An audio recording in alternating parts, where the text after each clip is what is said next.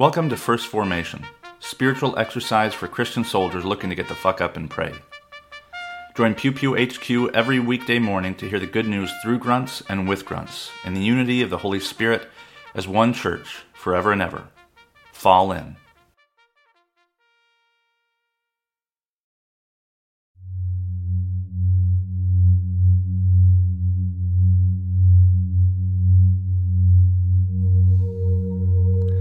Psalm 66, verses 1 through 9. Shout for joy to God, all the earth. Sing the glory of his name.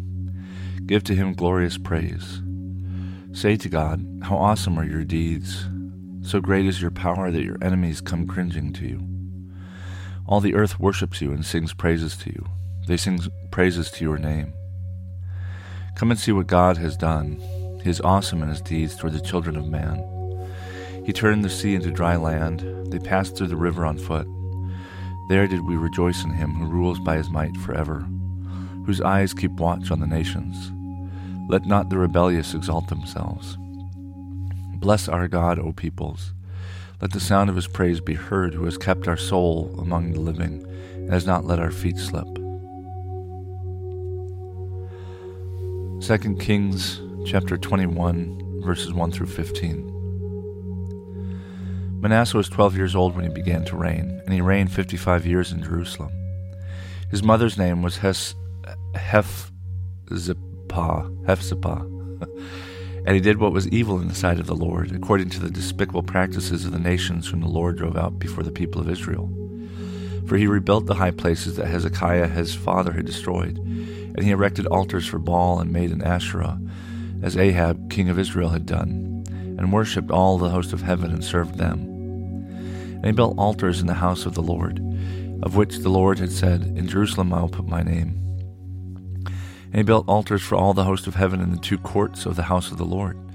And he burned his son as an offering, and used fortune-telling and omens, and dealt with mediums and necromancers. He did much evil in the sight of the Lord, provoking him to anger. And the carved image of Asherah that he had made he set in the house, of which the Lord said to David and to Solomon his son, in this house and in Jerusalem, which I have chosen out of all the tribes of Israel, I will put my name forever. And I will not cause the feet of Israel to wander any more out of the land that I gave to their fathers, if only they will be careful to do according to all that I have commanded them, and according to all the law that my servant Moses commanded them. But they did not listen, and Manasseh led them astray to do more evil than the nations had done, whom the Lord destroyed before the people of Israel. And the Lord said by his servants the prophets, because Manasseh king of Judah has committed these abominations and has done things more evil than the Amorites did, who were before him, and has made Judah also to sin with his idols. Therefore, thus says the Lord, the God of Israel, behold, I am bringing upon Jerusalem and Judah such disaster that the ears of everyone who hears it will cringe and tingle. And I will stretch over Jerusalem the measuring line of Samaria, and the plumb line of the house of Ahab. And I will wipe Jerusalem as one wipes a dish, wiping it and turning it upside down. And I will forsake the remnant of my heritage and give them into the hand of the enemies. And they shall become a prey and a spoil to all their enemies, because they have done what is evil in my sight and have provoked me to anger, since the day their fathers came out of Egypt, even to this day. Romans chapter 7, verses 14 through 25.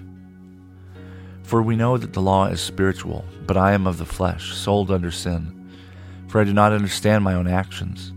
For I do not do what I want, but I do the very thing I hate. Now if I do what I do not want, I agree with the law that it is good. So now it is no longer I who do it, but sin that dwells within me. For I know that nothing good dwells in me, that is in my flesh. For I have the desire to do what is right, but not the ability to carry it out. For I do not do the good I want, but the evil I do not want is what I keep on doing. Now if I do what I do not want, it is no longer I who do it, but sin that dwells within me. So I find it to be a law that when I want to do right, evil lies close at hand. For I delight in the law of God in my inner being, but I see in my members another law, waging war against the law of my mind, and making me captive to the law of sin that dwells in my members. Wretched man that I am! Who will deliver me from this body of death? Thanks be to God through Jesus Christ our Lord. So then, I myself serve the law of God with my mind, but with my flesh I serve the law of sin.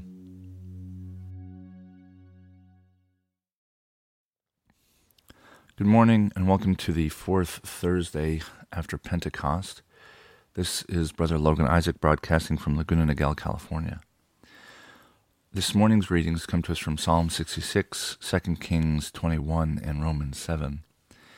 And I didn't think I missed yesterday, or maybe I missed Monday. Anyway, I was looking at the last couple of recordings, and I think I failed to upload one. So I'm sorry about that. I'm slipping in my old age. In this morning's readings, we hear about Manasseh, who's one of the particularly evil kings. And it stood out to me that in verse 6, he burned his son as an offering. And it kind of goes on, and he did these other things. I guess the translation is kind of shaky because in the NRSV, it mentions that the Hebrew is a little flexible. It might mean that he made his son pass through the fire. And so maybe he didn't kill him, but did something that was, unnecessary and kind of messed up. And it made me think about Roe v. Wade, the arguments against Roe v. Wade about how, children are involved. And I don't know if I said this. Yesterday I posted to Substack at the Post, and I talked about my feelings about Roe v. Wade and how it's about power and how I find myself in the middle ground because I don't really think of myself as, I do not call myself a progressive. I have no interest in doing that. My beliefs probably are more reflective of what we call progressives, but I also can see how autonomy can be an idol. I don't like saying I like saying pro-choice less than I would say pro-life. Not because they're political meaning, but because choice. I think we kind of worship liberty, and it can cut both ways. I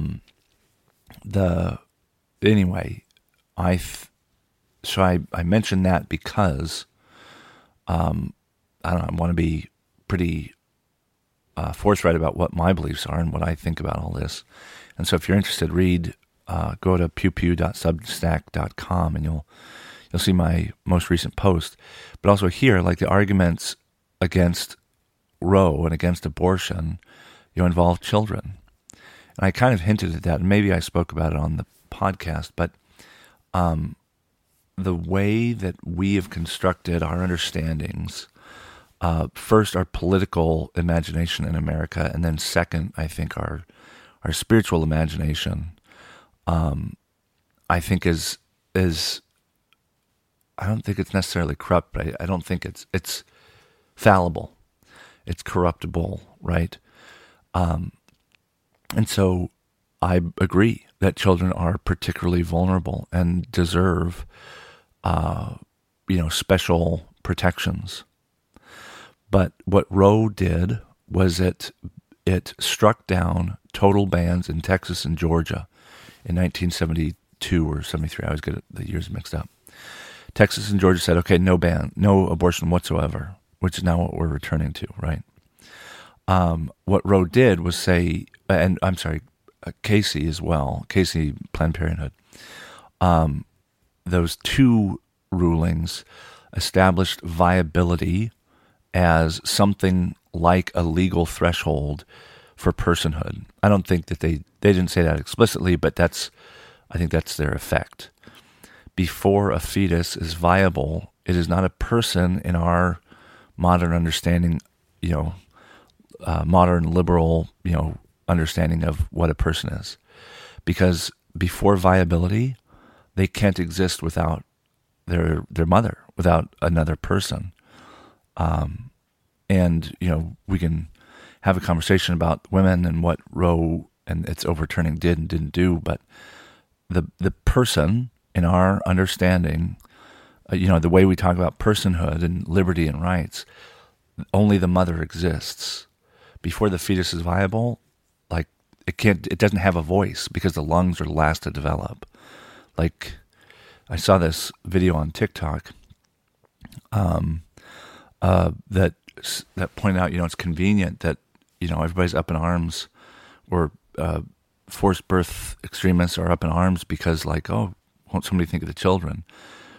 And they're speaking for children. They're speaking for souls that have no voice out of biological necessity, not out of oppression, not out of necessarily danger, but because that's the way God made them. Your lungs develop last. Like, if God wanted you to have a voice in the womb, your lungs would be first. And so that's how I think of it. That's how I try and make sense of it.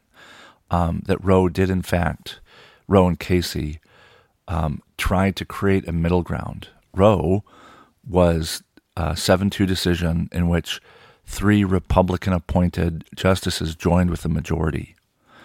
So it wasn't partisan. It wasn't liberal activism.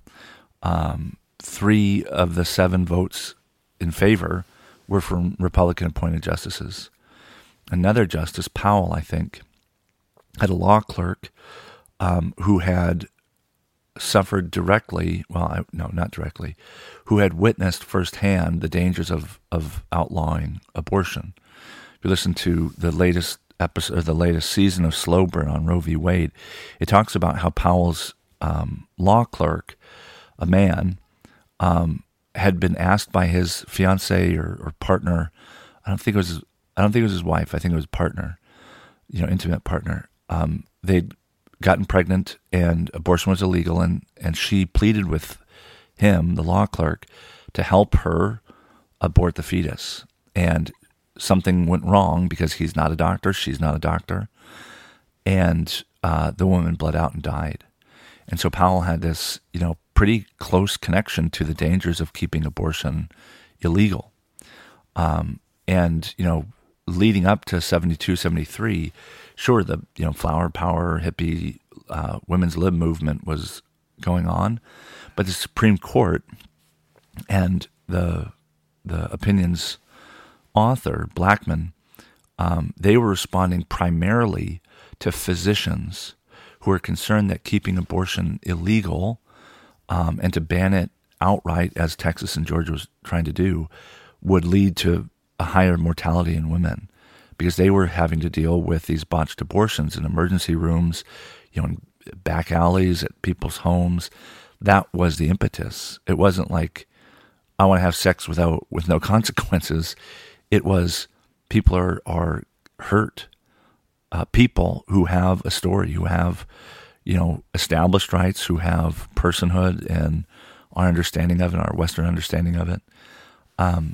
And so I mention all this because, you could make the argument that children are important. God is particularly incensed when children are hurt, whether or not Manasseh's son was sacrificed as a burnt offering or just passed through the fire as some inappropriate test of some kind. It's debatable, right? God makes very clear elsewhere that God never asks for child sacrifice, but he also never asks for human sacrifice. Children do deserve protection, but there is this consideration of, like, people who have been people who are sentient, for lack of a better word, who have the ability to create a narrative with God and to interact with God independently of other people within community. Like, that is also important. And so I sympathize with the so-called pro-life camp. That doesn't mean I agree with them. I think it's important to take both sides of an issue and understand them, to engage with them, even if you ultimately think one is untenable. It's a lost art in our society, I think, to actually listen to people you disagree with, consider what it is they have to say, and share why or why not you are willing to stand with them.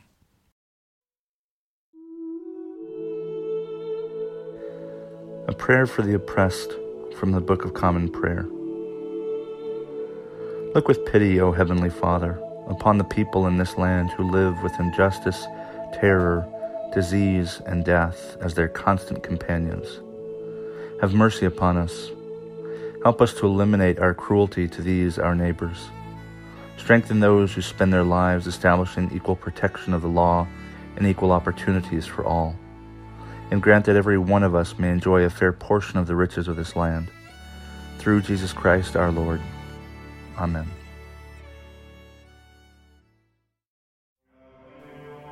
Thank you for falling in to First Formation, where Pew Pew HQ shares morning prayers for the humble, hardy folk caught in the crosshairs of God and country. If you like what you've heard, you can participate in one of the three following ways. First, you can support the podcast at patreon.com/pewpewhq. You can contribute as little as $1 a month, and you can cancel at any time if I ever piss you off. Second, you can become a co-host by recording a lectionary reading for a future episode. Instructions will be provided, and you don't have to be a grunt to collaborate with Pew Pew HQ in this or any way.